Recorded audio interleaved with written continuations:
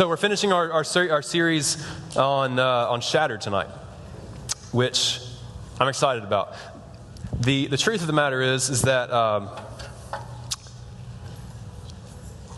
somebody's car is being broken into as we speak, and that is sad for them.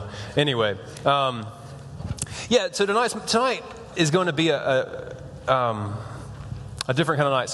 Some nights we have a lot of fun in here, and we play a lot of games, and I attempt to be funny. And sometimes you think I'm funny, and sometimes you don't. But whatever, I try at least. And sometimes there's a whole bunch of stories to it, and it's really easy to listen to because there's just a lot of stories, and you just connect with stories. And then some nights we just have to take God's word and stare at it until we figure out what it's talking about. That's going to be what kind of night it is tonight, which takes a little bit more maturity on your part. I'm not going to make it super easy on you. I'm not going to tell you funny jokes and whatever just to kind of hang on to your attention. I don't have time for that. So tonight, this is an incredible, huge, gospel from 30,000 feet kind of message. It's crazy, but it's going to be on you to get something out of it. So I just wanted to kind of give you a little buck up speech. You with me? Cool. All right. So the first week when we did the Shattered thing, we talked about how God is at work when we sin.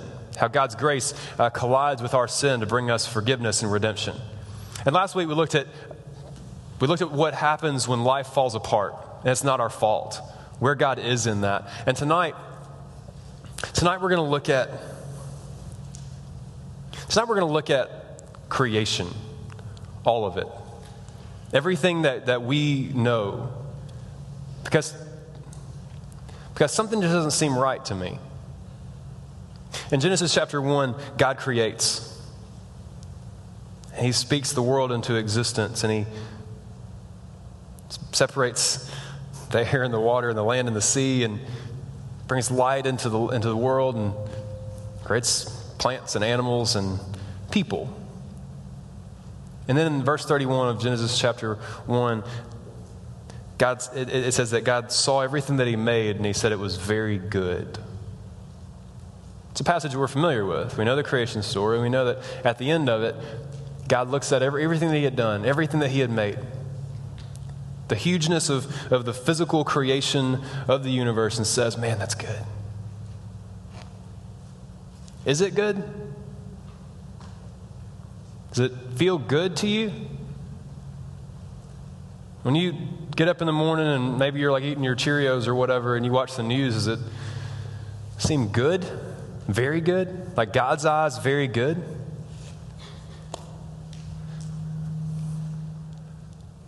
I'm hearing lots of weird buzzing and humming and stuff, man. So just for free. I don't feel like it's very good. I have an app on my phone. It's called Flipboard, and that's where I get most of my news stories. I read a lot of news stories. And just especially here recently, man, it just hasn't felt Genesis 1:31-y. During this Ebola outbreak, we've passed the 5,000 people dead mark. 5,000 people have died from Ebola. That doesn't feel good.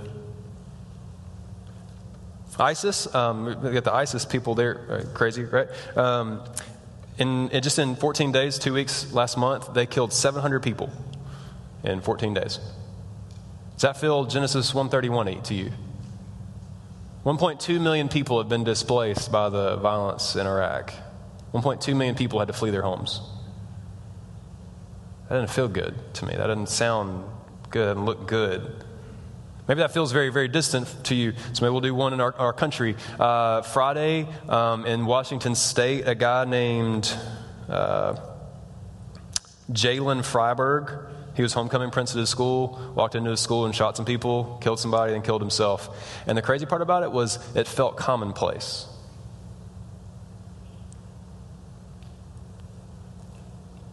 In April, Boko Haram kidnapped 219 girls. They've had them ever since. Since then, they've kidnapped 70 more. And they're gone too. And today, there was a landslide, and 150 people are missing. I've been watching the death toll climb all day. Genesis 1:31, God creates, and he looks down on all he's created, and he said, man, that's good. But it's not now. Something happened. Our world feels shattered. Everything that I know about this planet feels broken. It doesn't feel like what I read in Genesis 1 or 2. It doesn't feel anything like that. It feels completely opposed to that. It doesn't seem like God would look down upon those kind of things or thousands of other things that we could list. Just stuff from your life, man, just today. I don't think God would look down on those things and say, man, that's good. That's exactly the way I wanted this to be. We live in a shattered, broken, messed up world. And it's imperative for us to know where God is in that, what he's up to, why it is the way it is, how God could call this place good, yet it's not. We've got to know what's going on and where God is in it. It begins in Genesis chapter 3. That's where the story starts taking shape. Well, merely before that, in Genesis chapter 2, we find that God's put Adam and Eve in the garden, right? They're in the Garden of Eden, and Adam and Eve are there, and God is at work, and there's this beautiful story. And I think I don't know if there's going to be things on the screen. I'm going to try not to pay attention to that.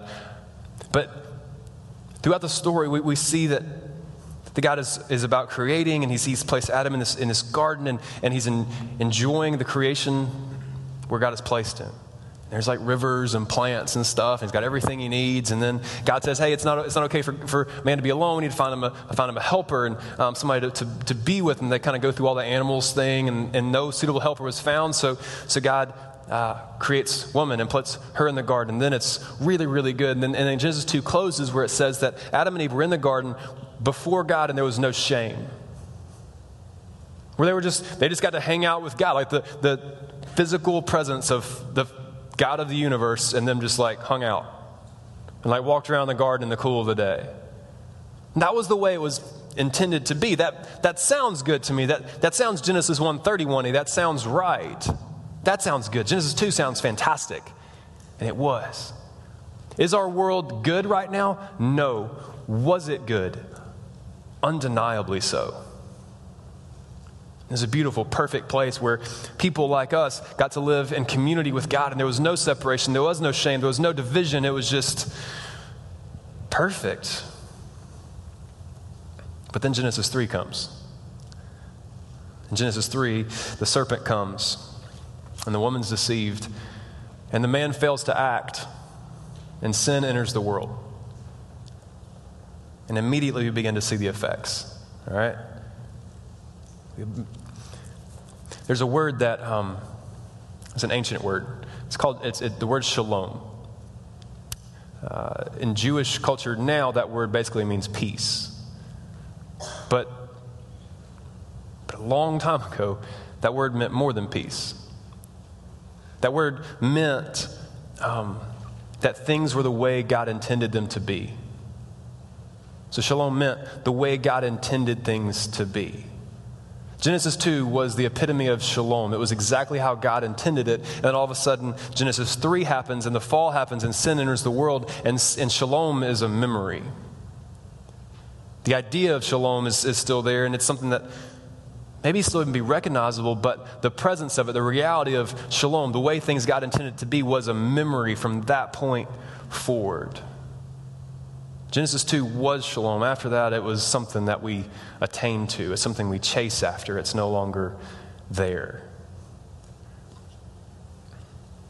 So, Genesis 3, sin enters the world, and immediately we begin to see the effects.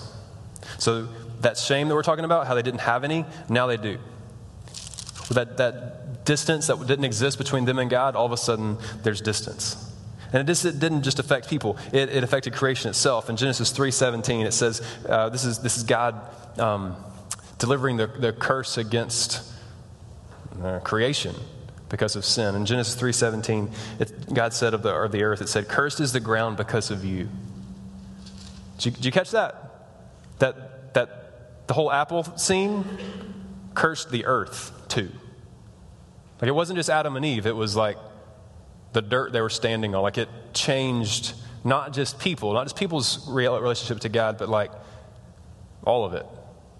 curses the ground because of you. Through painful toil, you'll eat from it all the days of your life. So you're going to have to work for it. Adam didn't have to work for food. Like, it just happened. Like, there was just this ease to life before that. And then after the fall, that ease was gone. It was taken away. It was shattered. Shalom was a memory. Curses the ground because of you. So we live in the aftermath. This is where we are. This is where we are. We live in the aftermath of the fall. Where in Genesis 3, everything fell apart.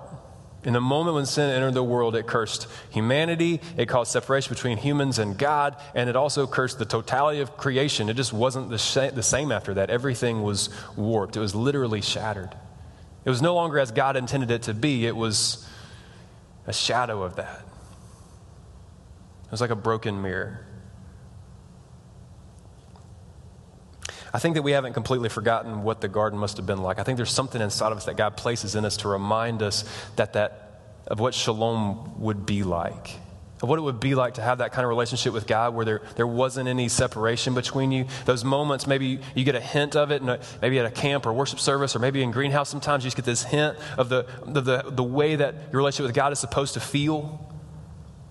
I think that's like a memory or a remnant of what it must have felt like to be in the garden with God, when everything was right, where everything was exactly the way it should be. I think in some deep part of us, God lets us remember and feel what it would have been like to have had things the way He intended it. I think we're made for that shalom. We're made for that garden. We're made for walking with God in the cool of the day. So we try to approximate it. We try to chase it. We try to figure out our own way to find that fulfillment and that completion that comes from being in a relationship with God. We try to figure out our own way to fix all that's been broken around us. Because in a shattered world, we can't find the kind of fulfillment that we could have found in Genesis 2. We can't get that anymore. And sometimes instead of running to God to find our completion, our fulfillment, we run to some other things. Solomon did this. Solomon was a king in the nation of Israel. He was David's son. He was the wisest man that's ever lived. God gave him this extraordinary wisdom that surpassed the wisdom of anybody else in history. And Solomon wrote the Proverbs, and he also wrote a book called Ecclesiastes. If you've never read Ecclesiastes, it'll mess up your day. You're not going to have a good day when you read Ecclesiastes. You just don't. So Solomon, in Ecclesiastes chapter 2, he starts writing about the way that he tried to approach this brokenness in the world. That brokenness that you feel when you go into your school and you want to have a great day and you want to connect with people. And man, today's going to be different. It's not going to be like yesterday. It's going to be great. And then that day's terrible too. Those times when you just don't feel like you being here is worth it. That deep-seated resentment and like that just failure that seems to plague us. That pain that's always there. This is how Solomon tried to fix it. It's in Ecclesiastes chapter 2. In verse 3, he talks about basically that he just started partying as hard as he possibly could. Basically what he did. In verse 3, he talks about just chasing pleasure. He talks about trying to find joy at the bottom of a bottle. He talks about just doing dumb things that remind me of being 16. There's in 1 Kings that we get accounts of these parties.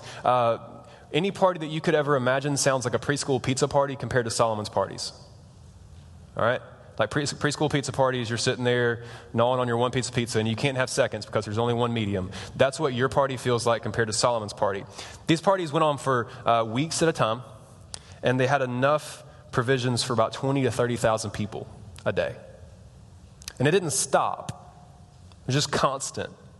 Constant party for weeks at a time, 20 to 30,000 people just going absolutely nuts. That's how Solomon partied. That's verse 3. In verses 4 through 9, he talks about trying to pursue success. He's like, hey, that whole party scene wasn't really working out. So what I decided I was going to do was work as hard as I could to be remembered forever. I'm going to work as hard as I can to amass as much silver and gold as I can. He talks about that he didn't just plant gardens, he planted forests, okay? Like some of your parents find some like satisfaction having a nice, like cool looking yard or whatever, and they're the kind of people that plant pansies in the winter. They're going to die, dude. So I cut my grass. That's about all I can muster. But some people have these beautiful yards, and they're like, put all this time and energy in it. Solomon's like, I planted a forest. What? Not only did I plant a forest, I made some people dig some giant holes in the bedrock to water my forest. Like you got sprinklers or whatever. I got giant caverns I dug in bedrock. You can go see them. They're just sitting there. They're these huge pits in the ground that Solomon made people dig for him to water his forest garden, okay? Like, this dude did it bigger and badder than any of you or any people you ever heard of, like, combined. He said he amassed more wealth than anybody the world had ever known, and he did. He talks about how many women that Solomon hung out with.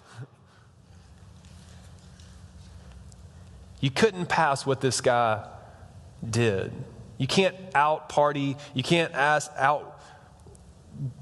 you can't outdo Solomon. He did everything that there could be to be done. The whole like be successful thing reminds me when I talk to you guys and I ask you what your goal in life is. I'm like, hey man, what are you striving for? Like, what do you want to college? What do you want to do with the rest of your life? Be rich? That's a stupid answer, all right? Solomon, verses 4 through 9, got crazy rich. Richer than you're ever going to be. Like Tony Stark rich, okay? Richer than you and everybody you know combined kind of rich.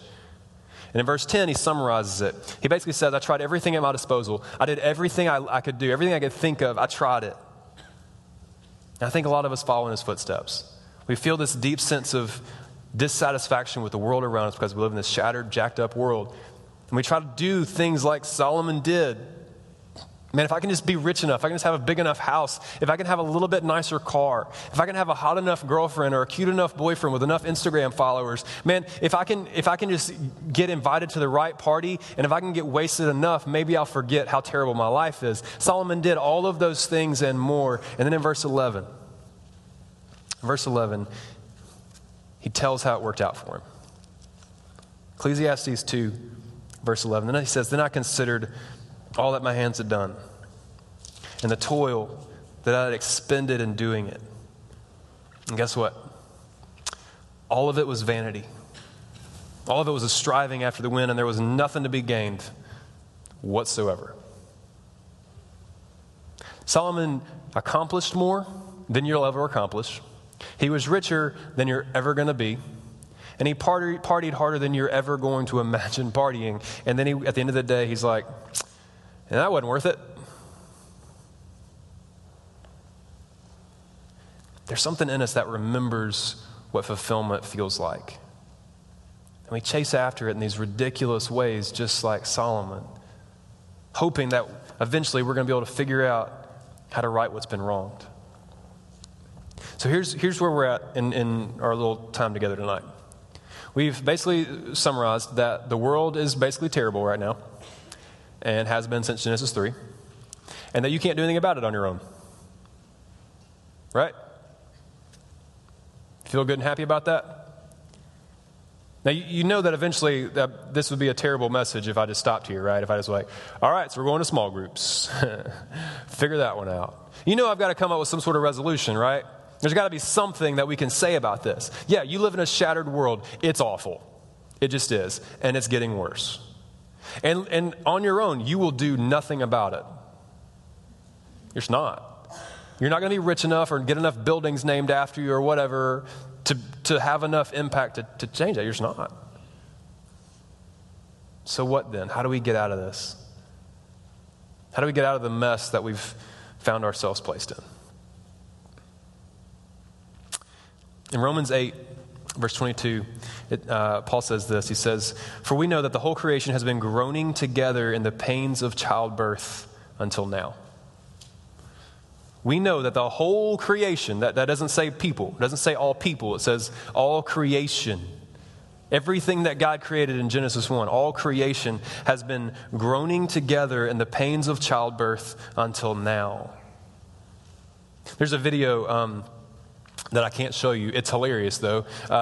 There's a video I can't show you where these two guys go into like a science facility or whatever, and they hook some electrodes up to their belly to simulate contractions, like in labor. It's hilarious. Can't watch it because there's language, because they're literally being shocked like they're in labor. But it's great. It tells me a couple of things. One, I'm really glad I can never be in labor. I've seen a lady in labor one time, and it was scary. I'm going to have to see that again, I think. I think they make you go in the room now. I'm just kidding, baby. I love you. I'm very glad I don't have to do that. That sounds all. It just looks terrible. I mean, I don't even want the electrodes, especially don't want to do it for real. But also, I mean, one, I know I don't want to do it, and one, I know it's just absolutely the worst thing conceivable. It is not just, ladies, get an epidural. Anyway,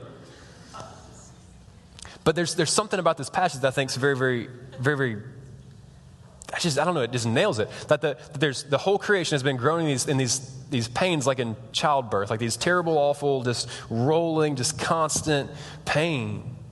And that's what sometimes the world feels like to me, that there's this undeniable, unquenchable, just constant pain that came from that fall when everything just shattered and fell apart. There's this pain that's a part of it. But the great thing about childbirth is that at the end of it, something wonderful happens. And there's this baby, this new thing that seems to make all of what came before worth it. What Paul's alluding to is that all of creation, us included, has been groaning together in his pains of childbirth, waiting for this baby that's going to change everything. That baby's name was Jesus. He was born in a manger to a mama named Mary, and he literally changed everything. Didn't just change the world, it's going to change all things for all time. Makes all of it come to order, gives all of it some semblance of purpose. And what it's saying is that all creation, all of us together, are together desiring the coming of the one who can fix it. Then he comes. Students, we talk regularly about the fact that Jesus came to pay the price for your sin. Like pretty often we talk about that.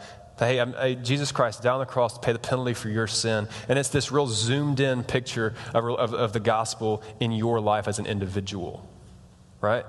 That's normally what we talk about. We talk about how Jesus can change your life, where you sit in this room right here, and it's a zoomed in just on you. It's just you and Jesus. That's normally what we talk about. We talk about the gospel and how God changes everything. I talk about how God changes everything for you. And that's absolutely true. But that's a very zoomed in perspective. And what I wanted you to see tonight out of God's word is that this very, very zoomed out perspective. You know, like in the movies, when there's zoomed in on a guy walking down the street with his puppy or something, and they zoom out and it's like the whole neighborhood, and they keep zooming, and it's the city, and they zoom out and it's like the country, and they zoom out and you're passing clouds and stuff, and it's like the whole entire earth, that kind of perspective. What is God up to from that sort of perspective? I know we talk about what he's doing in your life, but when we back up as far as we can back up and look down on things look really jacked up. And at some point you're going to have a moment when you question, you're like, hey, where is God in Ebola? Where is he not? What is going on? Why is the news so terrible? Why is the world so messed up? If God can bring joy and fulfillment to my life as an individual, why can't he do anything about the world at large? And I'm here to tell you tonight, he is doing something about the world at large. That from Genesis 3, that God made a promise to not just come and save your soul or save our souls, but to save all that he had made.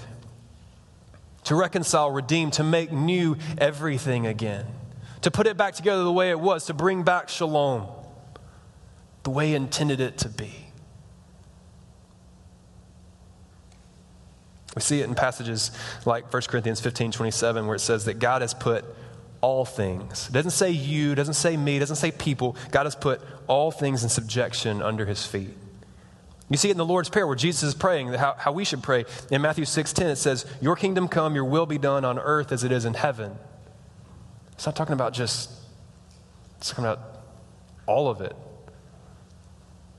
That everything here would succumb to the will and the reign of God just like it does in heaven. So Christ came to make you whole. He came to save you. That's absolutely true. But you aren't the center of the gospel. Your salvation is not the key pivotal cornerstone of entire salvation history. God is the center of the gospel. The story is for his glory. Sometimes I think that we forget the whole story. We forget that anything came before us. There's a word, it's a big fancy word, it's egocentrism.